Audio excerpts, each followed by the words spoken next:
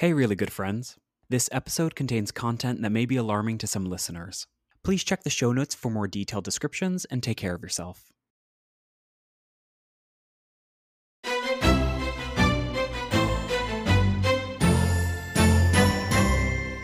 Hello. And welcome to Historically Really Good Friends, a queer history podcast. I am Rachel Craig. And I'm Jared Femblow. And welcome to our podcast. What an introduction. Our virtual home. Won't you come in? Won't you be my neighbor? Won't you and then come over and hang out? Sure. Do you know what I'm saying? You're saying Mr. Rogers. I am. I thought that's what we were doing. I thought that's the bit that we were doing. I guess not. It wasn't the bit that I was doing, but... You were just saying words. You weren't doing a bit. Nope, just saying words to fill the space. Did you watch Mr. Rogers? As a kid, yes, and I watched the multiple documentaries that came out documentaries / biopic. That came out and cried. Grown adult, cried in the movie theater. I also watched with my baby cousins Daniel Tiger, which is like some kind of Mr. Rogers spin-off. Oh, I don't know. Yeah. I've seen none of any Mr. I don't think I've ever seen any Mr. Rogers anything. Oh, I really know about great. him, but I've never consumed. You've never consumed him? No. I haven't. No. It's really wonderful. I think he, like, just as a person on and off camera was really great. It's just very calming. Like, very much Kid Bob Ross, I would say, is a good... Kid Bob Ross. Okay, yes. Like Bob Ross, but for kids. Yes. Is very much what I would say. And not like, today when, if you have the pleasure of ever watching children's shows, it's like nails on a chalkboard. Like Baby Shark has a full-length feature film now. Mm-hmm. So it was manageable enough for an adult to watch, I would say. Okay, well that's good. Yeah. So that's about Mr. Rogers. And that's Mr. Rogers. That's our new segment about Mr. Rogers. Thank you all for listening. We hope you liked it. Yeah, we were just really trying new things. We just wanted to see. Tell us if it worked. Were you interested in that? Give us your feedback, please. Yeah. Only on that. Yeah, just sort of butchering what Mr. Rogers and his spin-offs are about. Right. Besides Mr. Rogers, how are you? I am all right. I got my flu shot and my COVID bivalent booster yesterday. So Iconic. my arms, like, it's really hard to lift them above like whatever angle this is, 90 degrees, I guess. Oh, not even. That was a solid 30, maybe. Okay. I don't think you really were at hurts. 90. Yeah. And yesterday I slept most of the day. But can't complain. This is a friendly reminder. If a doctor has recommended you get a vaccine, go for it. Go do that up. Yeah. I'm also not super excited because I'm not weird about shots or needles or whatever, but I have to get a multitude of vaccines because I'm going to India at the end of this year, and they just do them straight shot. One straight shot, you just get all of them. And I don't know how my body is going to react to that. I'm a little nervous. You're going to have to definitely take the next day or two just to recover. Good, because I had plans that afternoon, so I'm really glad to hear that that's the solution. Well, I would say listen, I've never gotten a bunch of shots to go to India. I can't speak firsthand experience, but I can only imagine that it'll be similar to the flu shot where it's like you get it and then it doesn't kick in until the next day. Okay. So I feel like if you get your shot and then go do something, you should be fine. But then once that activity is wrapped up and completed, get yourself in bed. Okay. Get some Gatorade, some Pedialyte. Okay. Yeah, get yourself just nourishment and just hunker down. Okay. So what I'm also hearing is it's a Friendsgiving event. So what I'm hearing is I should get really drunk there because I'm going to feel hungover anyway. And then just lay in bed with Pedialyte for just all of the ailments. Well, tell me. Yeah. How does alcohol mix with vaccines? I feel like you're not supposed to... You want me to tell you? I don't know what a vaccine does regularly. Okay. I'm just like, Okay. sure, you can give them to me. I mean, Yeah, put it into my if body. you're telling me I need it, I'm fine. Cool. I'm fine with it. Yeah, maybe do a little Googling of that. Maybe look that Okay. up, because it feels like you shouldn't drink Because, well, I because guess your the body is question. well, listen, Okay, I'm because your listening. immune system is fighting basically everything that's put into your body, so you don't want to weaken your immune system by drinking. But it's strengthening my immune system. Uh, Eventually. I'm okay. building up a ton. Well, I guess that's the thing, right? Because like some vaccines are like live viruses, Mm-hmm. and other ones are dead Dead. viruses. I don't know, but I have to get like a typhoid. Yeah, I don't know. So if I'm Mm-hmm. gonna be like briefly having a small dose of typhoid in my body, maybe I like shouldn't drink. I don't I know. would say no. I don't know what I typhoid would even say, is. So maybe isn't that with shit? no. Is it? Yeah, it's like a disease that comes from like your own Oh, but it doesn't feces. make you it doesn't make you No, it shit? doesn't. No. It's like comes from like, Oh, like because things Typhoid Mary. contaminated with fecal matter. Yes, Okay. yes, Typhoid Mary, if I remember correctly, was like an Irish like maid chef woman, and like wouldn't wash her hands, and she was like, I Oh, don't need to wash my hands, and Mary. so she would like go to the bathroom, and obviously it wasn't hygienic back when she was alive, and so like she would just like go to the bathroom and then not wash her hands, and then like cook with her hands, and then like feed it to people, and then she spread typhoid. I think Mary. that's potentially the origin stories, but totally could be wrong. Okay. Correct us in the comments Uh-huh. below. And that was our right, second right.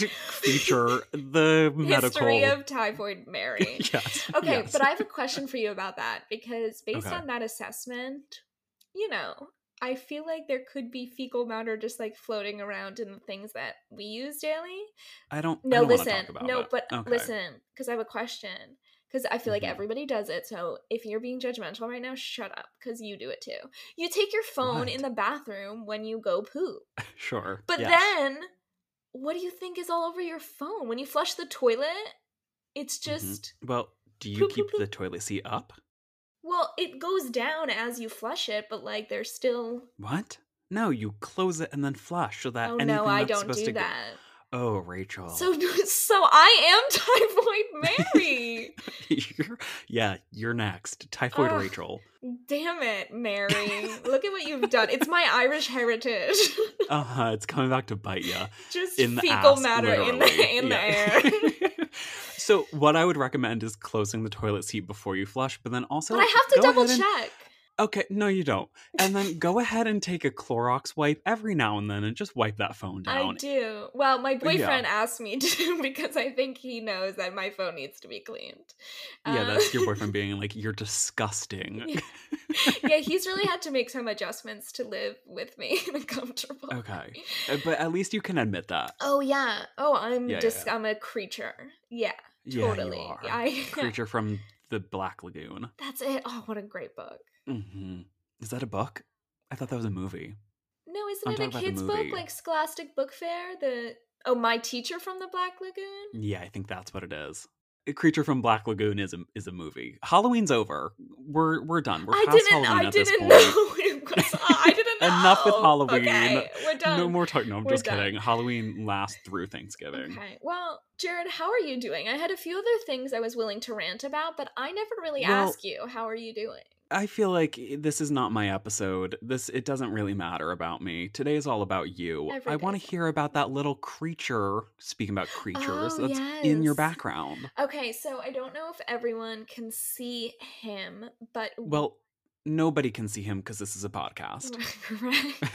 Correct. I can see myself, so I I can just see. assume. So we rescued a little kitten. Well, he's 8 months old. I don't know if that counts as a kitten. He does not have a name yet, so if anyone has name suggestions, we'd love to hear them.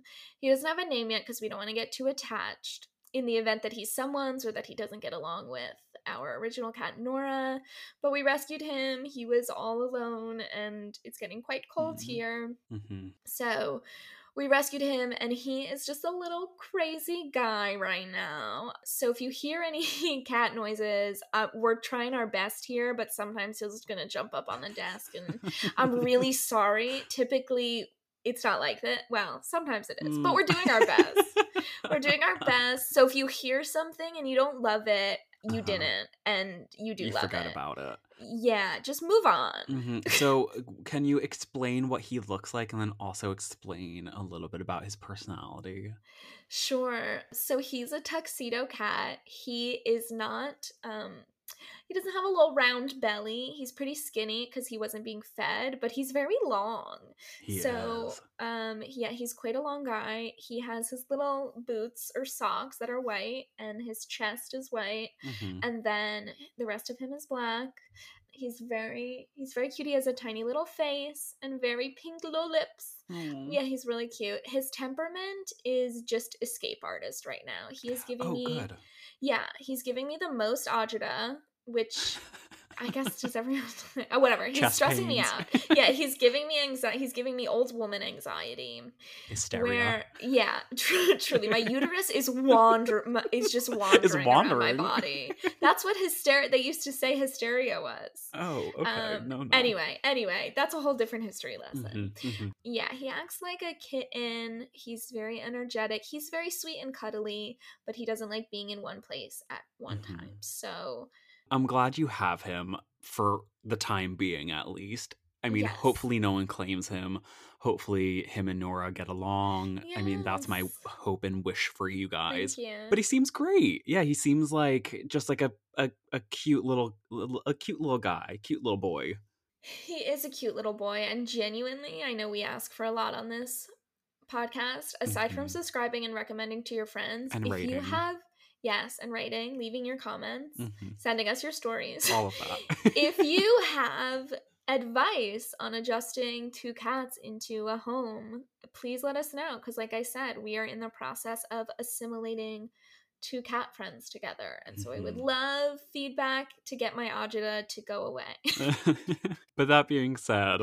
Yeah, I wanted to give everyone the heads up before we got into our story. So, are you ready, Jared? Yeah, I've never been more ready. I think. I'm so excited. So the first thing I'm going to say, again, I'm prefacing. So before I tell you the name, I looked up how to pronounce this for some time because the way I learned it. No, listen. I'm listening. It's going to be fun. I'm listening. Is not how the pronunciation is, and it's because it's the people who founded it are from New England, Massachusetts, but it was named after a river in South Carolina, which we get into. So the pronunciation changes. So if you have a Southern accent, I realize that's why the pronunciation is different. If you have a Southern accent, the thing I'm going to be talking to you about is the Combahee River Collective, or the Combahee River Collective. Oh, okay. I see. You don't have a Southern accent like myself, it's the Combahee River Collective. So they lose the A in there? So the pronunciation is just slightly different. So because I don't have a Southern accent and it just kind of sounds a little funky when I say it, I'm just going to say Combahee River Collective. But I wanted to give that preference that if you hear it, because it's based in South Carolina, it's Combahee. Oh, Combahee. Combahee. Okay, you don't I don't need know. To say trying to be so Southern. Much. That's what I mean. That's what feels weird about it. Okay, so we're talking about the Combahee River Collective today.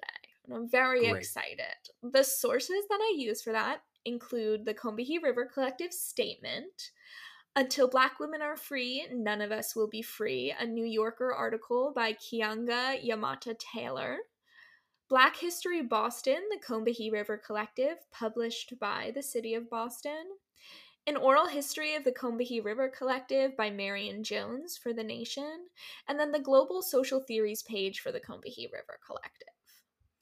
All right, so I wore these. You can't see me, but I wore these glasses for a reason because I wanted to put on my Jessica Day meets theater teacher and women and gender studies professor outfit. Nailing it.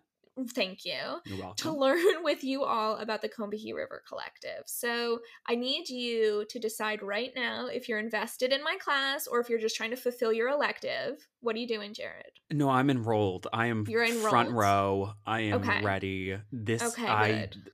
My life depends on this course. Okay, good. So let's jump right in. Okay. With that being said. Okay. Because the stakes are high. Let's jump in. High. Okay. So the Combahee River Collective is best summed up as a Black feminist, lesbian, and socialist organization. Now, if you haven't heard of the collective as a whole, maybe you've heard of some of its members. And in fact, if you're a true Herguf fan, I imagine you have, because we've mentioned at least one of these women before. Okay, Ready? let's see if I can figure out who. Barbara and Beverly Smith, they're twins. Okay. Demita Frazier, Cheryl Clark, Akasha Hull, Margot Akasawa Ray, Shirlane McCrae, and Audre Lorde. Do you recognize any of those names? Well, I recognize Audre Lorde. Yeah, that's a pretty popular one. So yeah, we've talked about Audre Lorde on the show before. We have, because Audre Lorde is my hero. I love her. So we've talked about her before. But some of you may recognize those names separately because they are leaders, many of them, in the modern day Black feminist movement, an intersectional feminist movement. This small but incredibly mighty organization was founded in Boston, Massachusetts, which is obviously known for its breeding ground of racial equality and progressiveness. So, for those of you not city motto. Right, for those of you not getting the sarcasm and why Jared and I are laughing, Boston is famously full of Irish and Italian Catholics who look like myself and are egregiously racist. And it's still very segregated due to racially discriminatory mortgage lending practices and school segregation dating back to the 50s. So now you're all caught up on that one specific joke. but like Boston is interesting. So, end sidebar, we can get back to the story. Okay. The women of the collective noticed this about Boston, but largely about all places in America and all the budding movements that came out of them.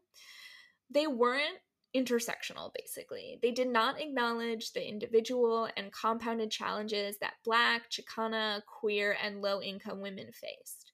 Feminist movements were split up into segments of rich white feminism and rich white lesbian feminism, and nowhere amongst those movements did the women of the Combahee River Collective feel represented or trusting that people would kind of be willing to move forward their platforms.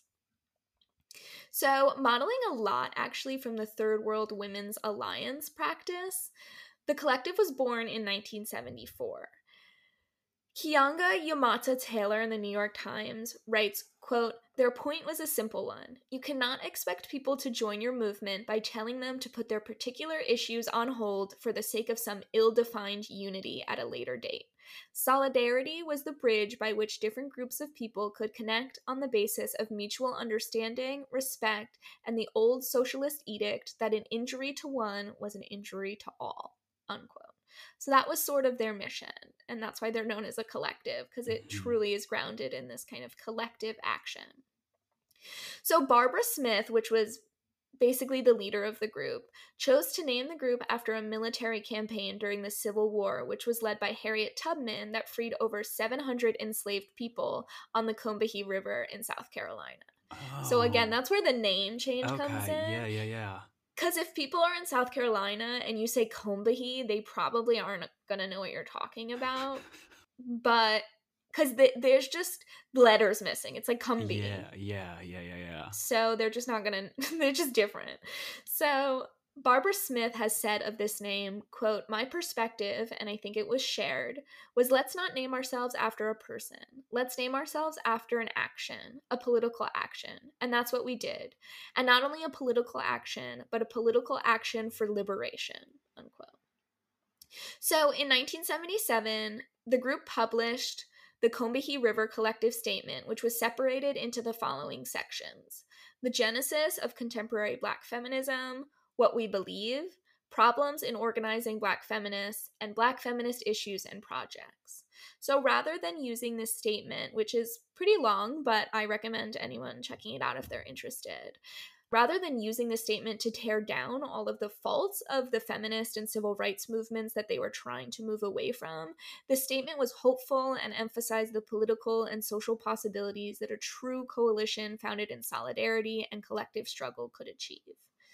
So here is the CRC's central claim in the statement. Okay, this is a little bit of a long quote, but bear with me. Okay. Quote, "We realize that the liberation of all oppressed peoples necessitates the destruction of the political economic systems of capitalism and imperialism as well as patriarchy. We are socialists because we believe that work must be organized for the collective benefit of those who do the work and create the products, and not for the profit of the bosses. Material resources must be equally distributed among those who create these resources. We are not convinced, however, that a socialist revolution that is not also a feminist and anti-racist revolution will guarantee our liberation." In 1977, the statement meant to the members that, quote, "As Black feminists and lesbians, we recognize that we have a very different revolutionary task to perform, and that we are prepared for the lifetime of work and struggle that awaits," unquote. Though the collective formally disbanded in 1980, each of the members certainly continued that mission until that day, many of them participating in Black feminist movements as individuals. Mm-hmm. Another way they were different and groundbreaking from the multitude of movements in the 70s was to acknowledge their own queerness and then go on to say that they oppose homophobia. And this may not seem so groundbreaking, but for the time, and honestly still in present day, it can be said that homophobia still exists within and amongst the queer community. So Mm-hmm. Barbara Smith, in an interview with Marion Jones, said, quote, "If you go back and look at historical statements about the coming together of race and gender, you won't see anything about lesbians and homophobia. It wasn't allowed, and it couldn't have happened until after Stonewall," unquote. So these women were essentially saying and putting out there into the world that being a lesbian does not make me immune to being discriminatory or spiteful towards gay men, bisexual people, trans people, or other lesbians who have a different sense or embodiment of their own queerness, which that piece is revolutionary, to directly acknowledge that and publicly acknowledge that. Which is something I think that a lot of queer people even today have trouble recognizing Mm-hmm. and accepting. Like, white cis queer men can be some of the most spiteful, mean people, and they're like, "Well, I'm gay, so it doesn't matter." And it's like, well, no, just Mm-hmm. because you are like you have one identifier that is in a minority Right. doesn't mean that you are exempt from being racist or misogynistic. Like, you can still be all of Sure. these things. And so I think it's really important, like, they're recognizing it all the way back then. Like, that's something that we need to bring back. We need to bring the awareness and the recognition back into our own culture, society, Right. movements, etc. Right, exactly. I think that's an important point. And we definitely still see it today. And I think there are conversations around that, like within, especially when people talk about specifically the LGBTQ plus community, that that grouping, that umbrella term encompasses a lot of different Mm-hmm. identities and expressions and things of that nature. And not all of them exist harmoniously, right? So, like, Right. we see things like bi erasure or transphobia amongst those that are gay or lesbian. So like Mm-hmm. it definitely still exists, that like the umbrella term does not necessarily mean, just as the women were saying, that you are all collectively engaged in the same struggle. Right. Right. And we certainly see that even today, and it kind of makes me a little upset to see these patterns repeating themselves, Mm-hmm. that this group was created because white feminist movements did not recognize the struggle of Black women or trans women or lesbians, and that we see the same thing today when we go back to ideas about bodily autonomy. Mm-hmm. You know, those are the same core issues, and of course abortion and trans rights are different and the struggles are different, but the core issues are the same, and we can Mm-hmm. recognize that and fight alongside one another rather than being like, Mm-hmm. I'm going to fight for myself, and also I don't want to be around trans people. Right. And I think that's also an issue, is our country is so individualistic. It's like, well, if I'm not like, if it's not about me, or if I'm not getting what I Right. need, then I'm not going to fight for someone else. But and especially in light of all the anti-Semitism that's been happening in this Mm-hmm. fucking country, Yeah. I saw a post going around that was like, we like, all of this is a collective fight. We have to be fighting for equal rights, and we have to be fighting for Right. Black people, and we have to be fighting for trans people, and we can't just be fighting against Right. one thing and being like, this is our one war that we're waging. Like, it's Yeah. all intertwined, and we all have to be fighting for all of these certain things if we're going to win. Absolutely. Yeah, I've seen the same things. And it's important to pay attention to, right? Like the things that you choose to care about, evaluate where that's coming from and how that's connected to other issues. And that even though they may not directly relate to you, like a lot of people are sharing, like you said, about anti Semitism or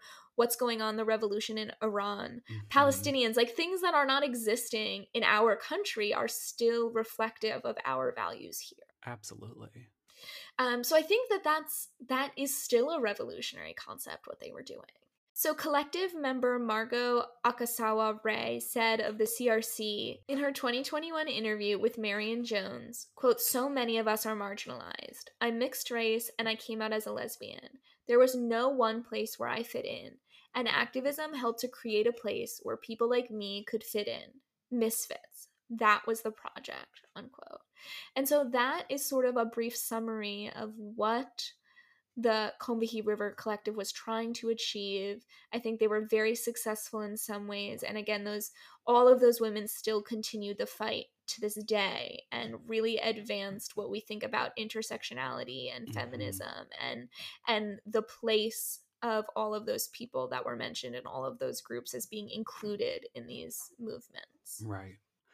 And so, question for you, was there, like, what were the concrete things they were doing? Were they distributing information? Were they going to marches? Were they, like, how were they getting involved specifically? That's such a great question. So they originally released this statement. So at first it was a lot of like analysis of coming from, a lot of them were Black Panthers or involved in other civil rights movements. A lot of them were involved in feminist movements.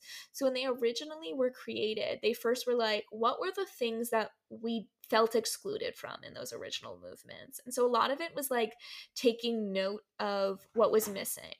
And then once they established that, they released the collective statement, which was sort of their findings almost, if you consider it that way. And then they attended rallies and they really tried to help people gain, I think, more of a consciousness, since it wasn't like itself an organizing group. Like they weren't continuing on to say this is our specific, but I think it was developing what we think about Black feminism specifically and creating a consciousness around why something like that is necessary, and also making sure it wasn't divisive. And they say that it wasn't meant to be divisive towards the other groups that were doing the work as well, but it was meant to say, we do not feel included in your work. And it was helping other people with that awareness raising. And then they each individually, like I said, went out to write books or become professors or teach more about this sort of theory of feminism and what it really means for Black women. Right. It wasn't like they released a statement. They were like, and, you know, peace. We're done. We did our work. But you're right. It does. The collective statement is incredibly important because it basically lays a foundation, or it lays the basis of what are we feeling, what are we experiencing, and where do we go from here. So even just having that out in the world, having that information of being like firsthand, here's what we're going through and this is what we need to do, is important and like powerful and like enough of an action to then create other things, like having a domino effect almost. So yeah, I don't want to sound like I was trying to be like, what did they do? You know, like, what were they physically doing? But that is still so important to be like, these are our problems. Hear our voices, amplify our voices, and let's go forward from here. And they were marching alongside those other movements as well, like as individuals. But yeah, I think that their main purpose was to really bring attention to this very specific experiences of the women within the collective. And also, you know, I think it really reminds me of the coming out episode that you so wonderfully told us about, Jared, about like inviting people into the movement rather than creating an entirely separate thing. It was saying, instead of us begging for your priority and attention and welcoming nature in your groups, exactly, rather than begging to say, you need to care about this issue and care about me and my humanity, they said, if you want to be a feminist that really cares about all women, Mm-hmm. you can follow these principles. Mm-hmm. And it's not our responsibility to come into your spaces and beg you to follow the principles. It is now up to you. We've given them to you. We have given you the tools. It is now up to you to decide, are you going to support only white, straight feminism? Mm-hmm. Or are you really going to make the effort to say, I support all women and all of their identities? Right, because you cannot make someone care about something they're not going to. Right. So it's more of like wasting effort and wasting your time trying to be like, care about us, care about our problems. But it's like, if you truly want to be an activist and you truly want to be in this movement, here's what you can do. Now go do it. Which is great, because it's not like holding someone's hand. It's kind of holding people accountable. Like, if you truly are what you say you are, then take this and go forward with it. That's exactly what it is. It's being accountable for you are choosing to say I'm a feminist, but now explain what that means. And explain how you really implement these practices into your life. Right. And so I think that was really their mission, and they participated in things along the way, but I think that their mission was to really bring this the consciousness up. Into these issues, if that makes sense. Which they did at such an important time. Because people were saying, well, we have these feminist movements now, and we have the civil rights movement, so like what else do you want? You know, it was kind of like that, which we see again, and it was like, we're creating the space, and here's why we need the space. Right. Coming from specifically our point of views. Exactly. So that's the Combahee River Collective. Amazing. Well, I think there's a lot that we can take away from their actions. There's a lot that we can do. I think just taking a look at, like you were saying before, what we are getting behind, what we are supporting, how that relates to other causes, and what can we do to take initiative and, you know, make change ourselves rather than waiting for someone else to hold our hands and say, this is what you need to do. Exactly. Okay, well, I can take my Jessica Day glasses off now. Yeah, well, thank you, Professor. You're welcome. I learned so much from this. I have a lot of notes. I hope I passed the class, and I hope my GPA remains where it is. Exactly, a 6.0. Wow. You got it. I know, you did it. Congrats. The highest GPA ever. And all because of this course. Yeah, thanks for listening. Well, thanks for the story. Thanks for tuning in to episode 36 of Historically Really Good Friends, where we talked about a Black feminist collective. This is your weekly reminder that acknowledging the queerness of our history makes bringing your phone into the bathroom a little bit more fun. Please make sure to rate, review, and subscribe to our podcast wherever you listen, and to see photos from this week's episode, make sure to check out our Instagram @HistoricallyReally. Also, while you're there, make sure to send us your personal stories, or you can email them to us at historicallyreallygoodfriends@gmail.com. We hope to see you again next week. Goodbye.